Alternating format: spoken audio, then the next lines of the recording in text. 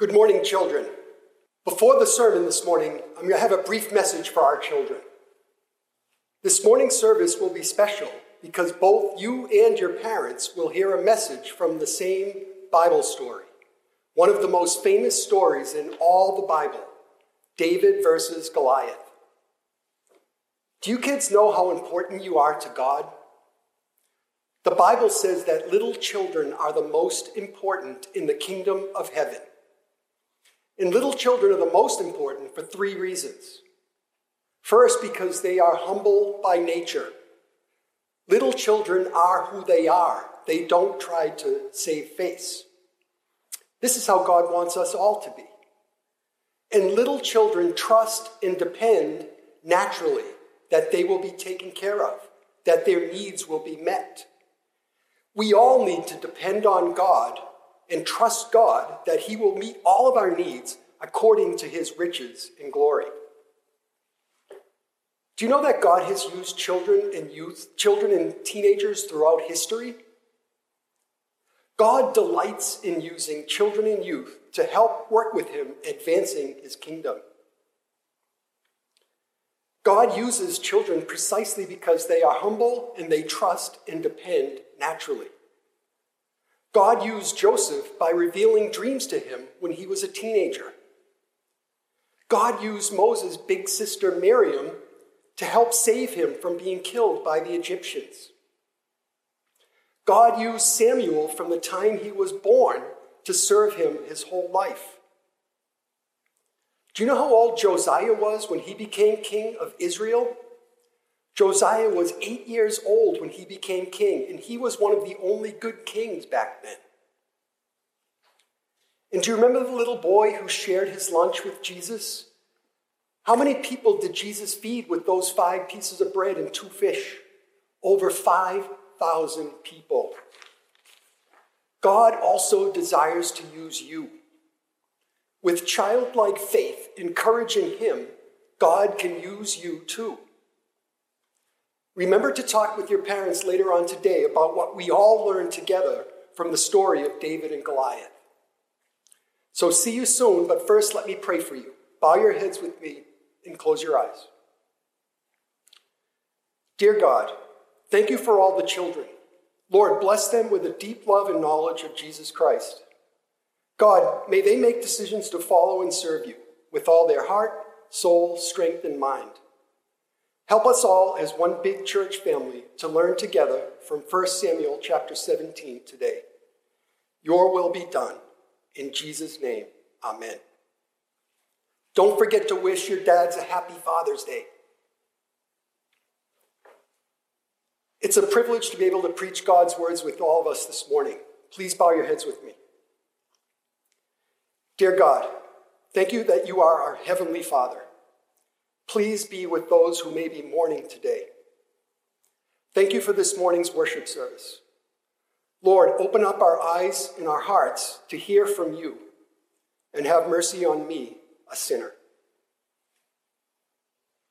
You are looking at a picture that was taken from the Empower God's Children conference held here at CBCGB on February 29th. Thank God we got this in right before the COVID-19 shelter-in-place pandemic began. It really was a good conference.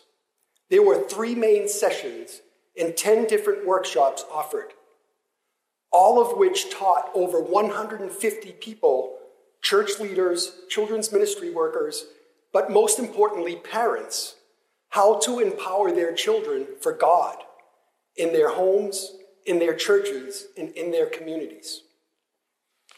I wish our entire church was present at this conference, because as I've mentioned in the past, it truly does take a village to raise up a child or youth to be empowered by God and to be used by him to advance his kingdom. We are all responsible. Throughout history, God has used children and youth to do important kingdom work when only a child would do. Let me repeat that. There are many moments in the Bible and beyond where God has used children and youth to do amazing things for the kingdom. Their youthful faith and courage, when only a child would do. Joseph was a teenager when God revealed dreams to him, dreams which would dramatically affect the course of Israel's history. Genesis 37, verse 2. Joseph, being 17 years old, was pasturing the flock with his brothers. He was a boy with the sons of Bilhah and Zilpah, his father's wives. And Joseph brought a bad report of them to their father. Miriam, Moses' sister, showed tremendous faith and courage by suggesting to the Pharaoh's daughter that her mother feed and care for baby Moses. Exodus 2, verse 7 and 8. Then his sister said to Pharaoh's daughter, "Shall I go and call you a nurse from the Hebrew women to nurse the child for you?" And Pharaoh's daughter said to her, "Go." So the girl went and called the child's mother. Samuel was dedicated to the Lord from birth and served the God as a child. Now the boy Samuel was ministering to the Lord in the presence of Eli.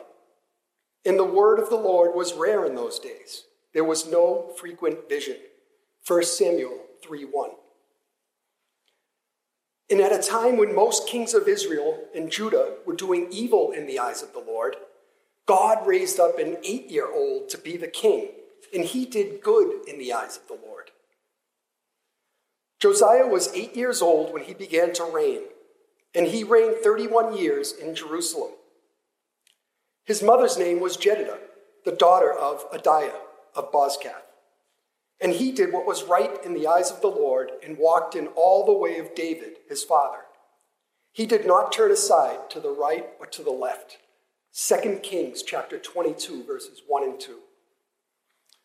And then in the New Testament, God used a small boy's willingness to share his lunch, which ultimately Jesus used to feed thousands. There is a boy here who has 5 barley loaves and 2 fish. But what are they for so many? John 6:9. There are many more stories in which God delighted in using children and youth to do amazing things for the kingdom, when only a child would do. But the most famous of them all is David defeating Goliath. Before we jump into 1 Samuel chapter 17, let me say up front that we will not be getting bogged down by textual criticism. Many biblical scholars struggle with 1 Samuel 17 because at certain points it does not seem to jive with 1 Samuel chapter 16. That's the chapter in which Samuel anoints David. This morning we are going to focus strictly on the story of David versus Goliath. The story of David's battle with the Philistine giant forms a coherent unit all by itself. My hope is that we can better understand the real story of 1 Samuel chapter 17 and possibly clarify some misunderstandings from the cartoon version many of us have learned in Sunday school. Ultimately, we will take away 2 valuable lessons from this excellent biblical narrative. The story of David's youthful faith and courage is one of the world's classic stories and one of the best known in the Bible. It provides an outstanding example of the Lord's power to give victory against dramatically overwhelming odds in response to faith and courage in him. Open up your Bibles to 1 Samuel chapter 17. The scene begins with Israel's hated enemies, the Philistines, lined up for battle against them. Both armies facing each other and a valley in between. Both sides have their fiercest warriors, seasoned men with lots of experience in mortal combat, ready for battle. The greatest of them all was Goliath, the notorious Philistine champion and hero, an infantryman, powerful in stature, and of course he was very tall. But how tall was he? Goliath is first introduced in verse 4. And there came out from the camp of the Philistines a champion named Goliath of Gath, whose height was 6 cubits and a span. Depending on how you interpret 6 cubits in a span in Hebrew, it could mean anywhere between 6 foot 6 inches tall up to 9 feet 9 inches tall. Many translations of the English Bible say he was 6 foot 9 inches tall, but still many others say he was 9 feet tall. My conclusion is that Goliath was between 6 foot 9 and 7 foot 1 inch tall. You're looking at a picture of Patrick Ewing. He played center for the New York Knicks and is considered one of the best players to ever play in the National Basketball Association. And especially for a big and tall man, he was 7 feet 1 inches tall when he played in the NBA. I went to high school with him. I remember one day in gym class, we were playing volleyball, and I was lined up opposite Patrick Ewing, center front. At the time, he was about 6 feet 11 inches tall. He looked like a giant to me. I went to almost every home Cambridge Rindge and Latin basketball game. We never lost. Having Patrick Ewing on our team was almost unfair, similar to David versus Goliath. Now you're looking at a picture of Robert Wadlow with his father. Robert Wadlow is the tallest human being who ever lived. He was 8 feet 11 inches when he died. He died at the age of 22 from a rare disease in which he could not stop growing. During the last few years of his life, he required leg braces to walk and had little feeling in his legs and feet. God could have created a supernatural Goliath, but in my opinion, he looked more like a Patrick Ewing in stature than a Robert Wadlow. In any case, Goliath challenged the Israelite army to select a man to meet him in single mortal combat, with the results of the battle to determine the victor of the war itself, the losers becoming slave to the winners. In other words, it would be winner take all. The Bible goes on to describe Goliath's armor in great detail. It also goes on to describe David's lack of armor. All of this is to emphasize maximum protection for Goliath and to highlight the overwhelming odds in his favor. For 40 days, Goliath taunted, challenged, and defied the Israelites to come out and fight him. And verse 11 shows their sad response. When Saul and all Israel heard these words of the Philistine, they were dismayed and greatly afraid. Let's not lose sight of the number 40 used here. To this point in the Bible, 40 carried a foreboding of danger and judgment, as in Genesis 7:17. The flood continued 40 days on the earth. The waters increased and bore up the ark, and it rose high above the earth. And in Judges 13:1, and the people of Israel again did what was evil in the sight of the Lord. So the Lord gave them into the hand of the Philistines for 40 years. In verse 12, David is introduced into the story. He is described as a boy. Scholars argue about exactly how old he is. In the books and commentaries I have read, he has been as young as 7 years old and as old as 22 years old. Based on my research, I would argue that he was a teenager, probably between the ages of 14 and 18 years old. David's height was probably between 5'4" and 5'8" tall. This is based on the typical stature of an ancient Near East Hebrew male.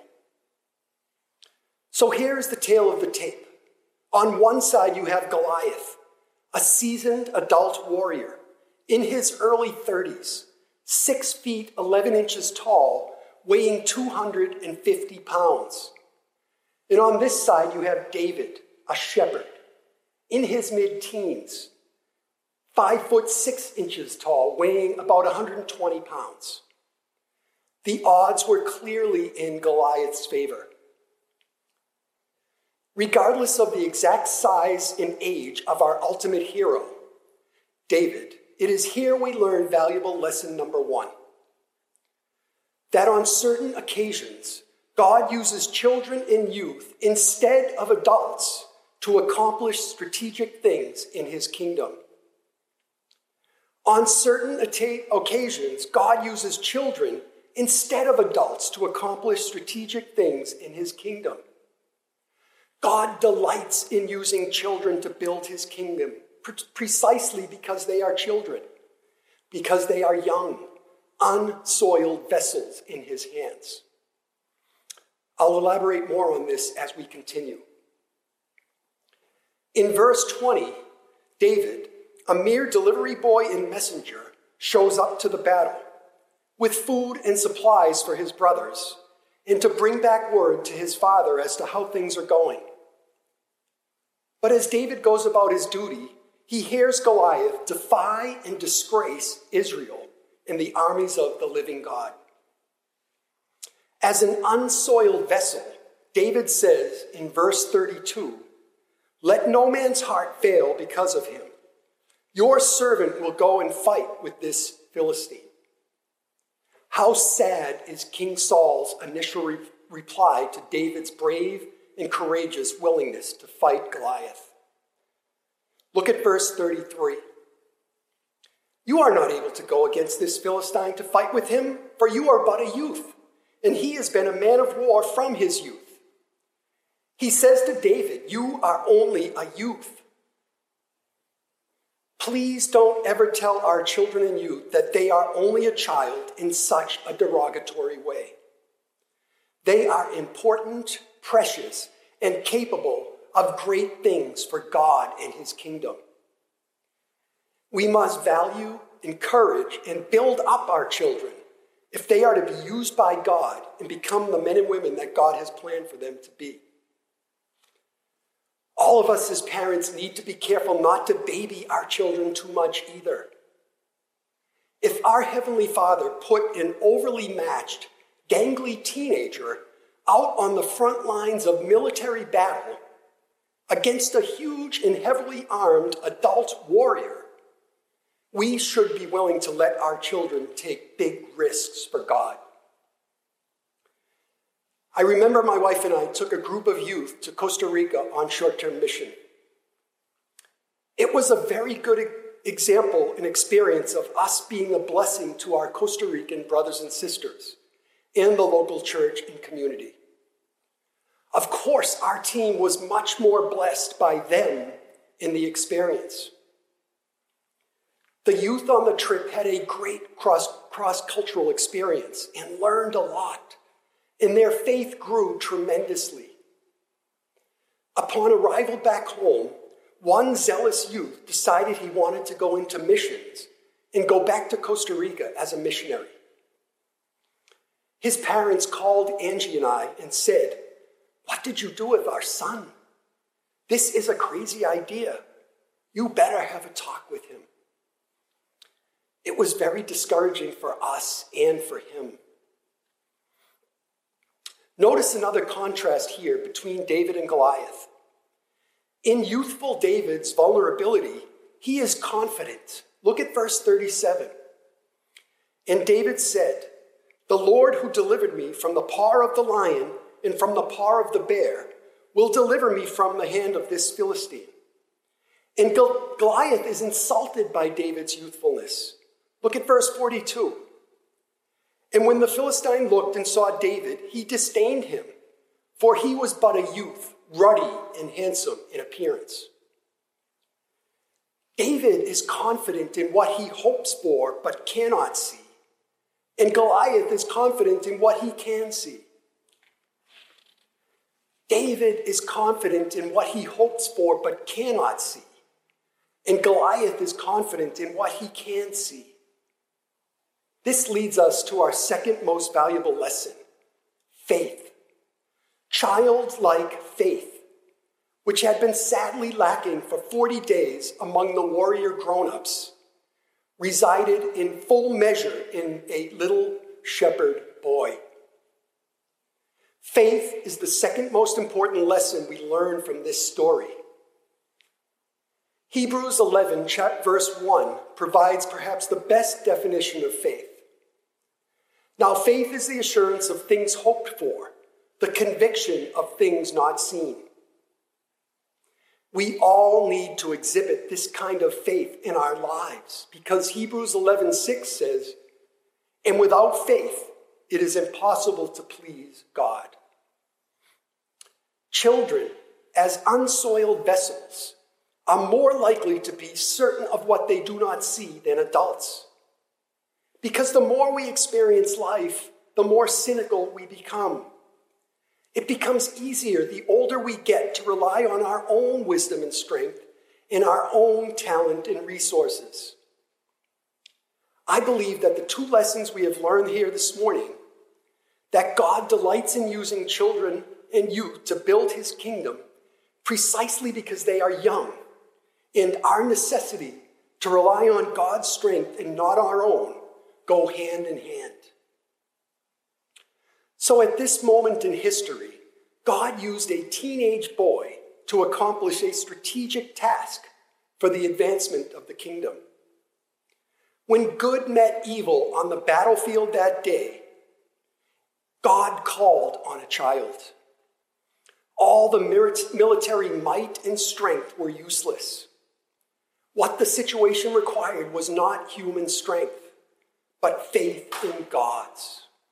Only a child would do.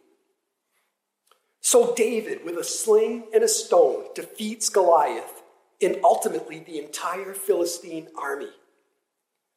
Let us encourage the children in our circle of life to be used by God to help advance his kingdom. As a children's pastor, it breaks my heart to see adults and even parents of their own children do as King Saul does here in 1 Samuel chapter 17. Remember back in verse 33 when Saul says to David, "You are not able to go against this Philistine to fight with him, for you are but a youth, and he has been a man of war from his youth." Saul says to David, "You're just a youth," in a very demeaning way. But look at verses 55, 56, and 58. After David defeats the Philistine giant, King Saul refers to him as a young man. 3 different times, Saul asks of David, "Whose son is this young man?" When our kids do something wrong or silly, they are only children. But when they get a good grade on a test or score a goal on the soccer field, they are young men and women.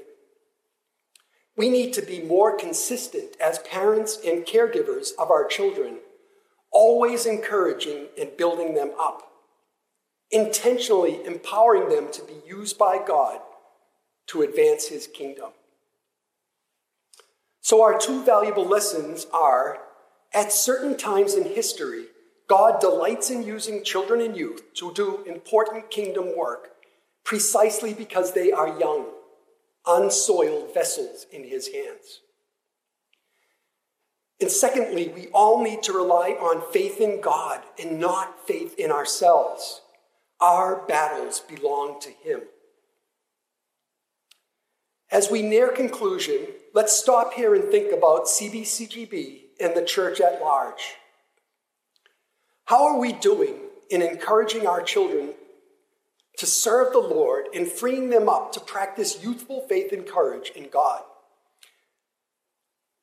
And when I say we, I mean we as church leaders, children's and youth ministries, the entire congregation, but especially us as parents of children and youth.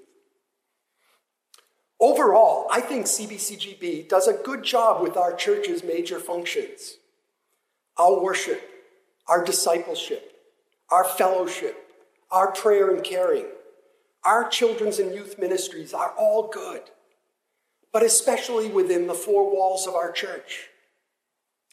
I feel that CBCGB needs to do a better job of encouraging families to take it home, whatever your family makeup is.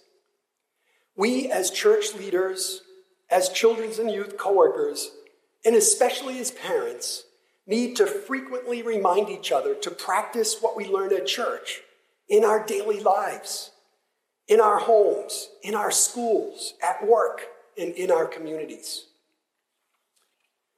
Many parents feel that by dropping their children and youth off to church to attend children's and youth programs, that they are satisfying their requirement as parents in raising up their children to be empowered by God.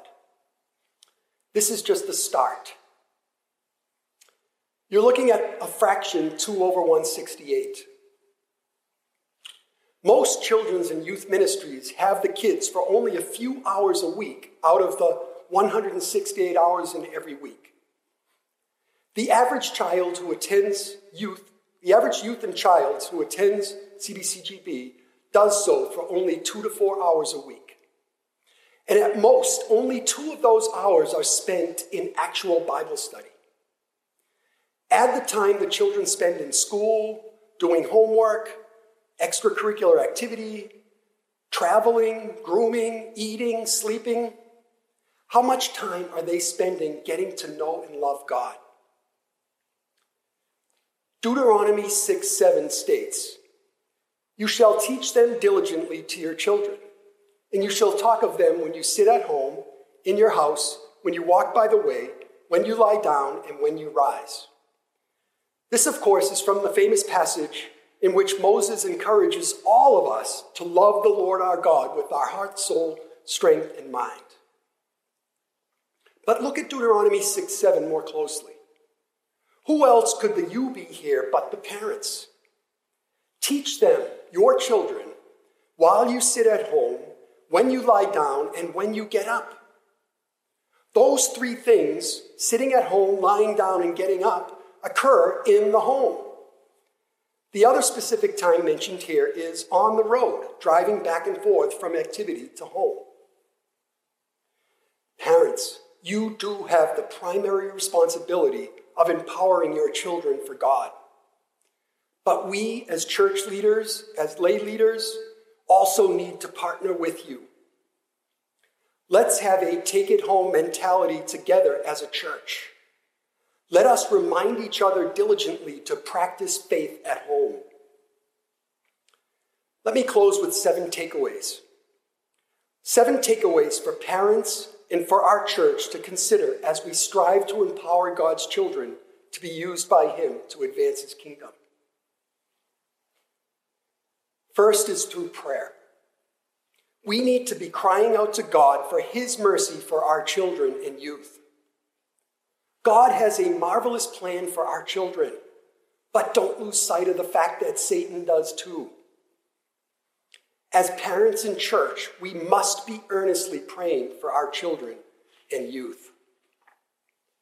Second is through the Word of God. If we expect God's words to be in our children and youth, they must be in us first as adults. Children are much more likely to do as we do before they do what we say. Third is through a spiritual family life. We must have a take-it-home philosophy as a church. Families must intentionally practice faith at home. When you sit at home, when you walk along the road, and when you lie down, and when you get up. Fourth is through a life of service. Look for opportunities to serve the Lord together as a family. Go on prayer walks. Pray for your neighbors. Go on a short-term mission trip together. Serve at the local food pantry. Serve the Lord together as a family. Number 5, learn to overcome spiritual hurt. This is one of the most important lessons I've had to learn and our family has had to learn. If your family undertakes this task of empowering your children for God, protect yourself with His weapons: the Word of God, prayer, the Holy Spirit, etc. Number 6, think of your home as holy ground. What type of soil are you providing for your child's spiritual growth? Remember the parable of the sower. The birds ate up some of the seed. Some soil was too rocky or had too many weeds. We must work together as families and as a church to provide that rich and healthy soil our children need to be empowered by God. Make your child's spiritual growth a priority. And finally, encourage our children and youth's spiritual gifts. Get to know better and then utilize our children's and youth's spiritual gifts for God, for our homes, and for the world. May we be known as a church that empowers our children to be used mightily by Him. May we allow God to delight in using our children and youth in their youthful faith and courage to impact the kingdom of heaven. Let's pray. Heavenly Father, thank you that we can be part of your family. Thank you that we can be called children of God. Lord, bless our church. God, may we be a church who raises up children to know and love you. May we be a church who intentionally empowers our children to be used mightily by you. May your will be done on earth as it is in heaven. In Jesus' name, amen.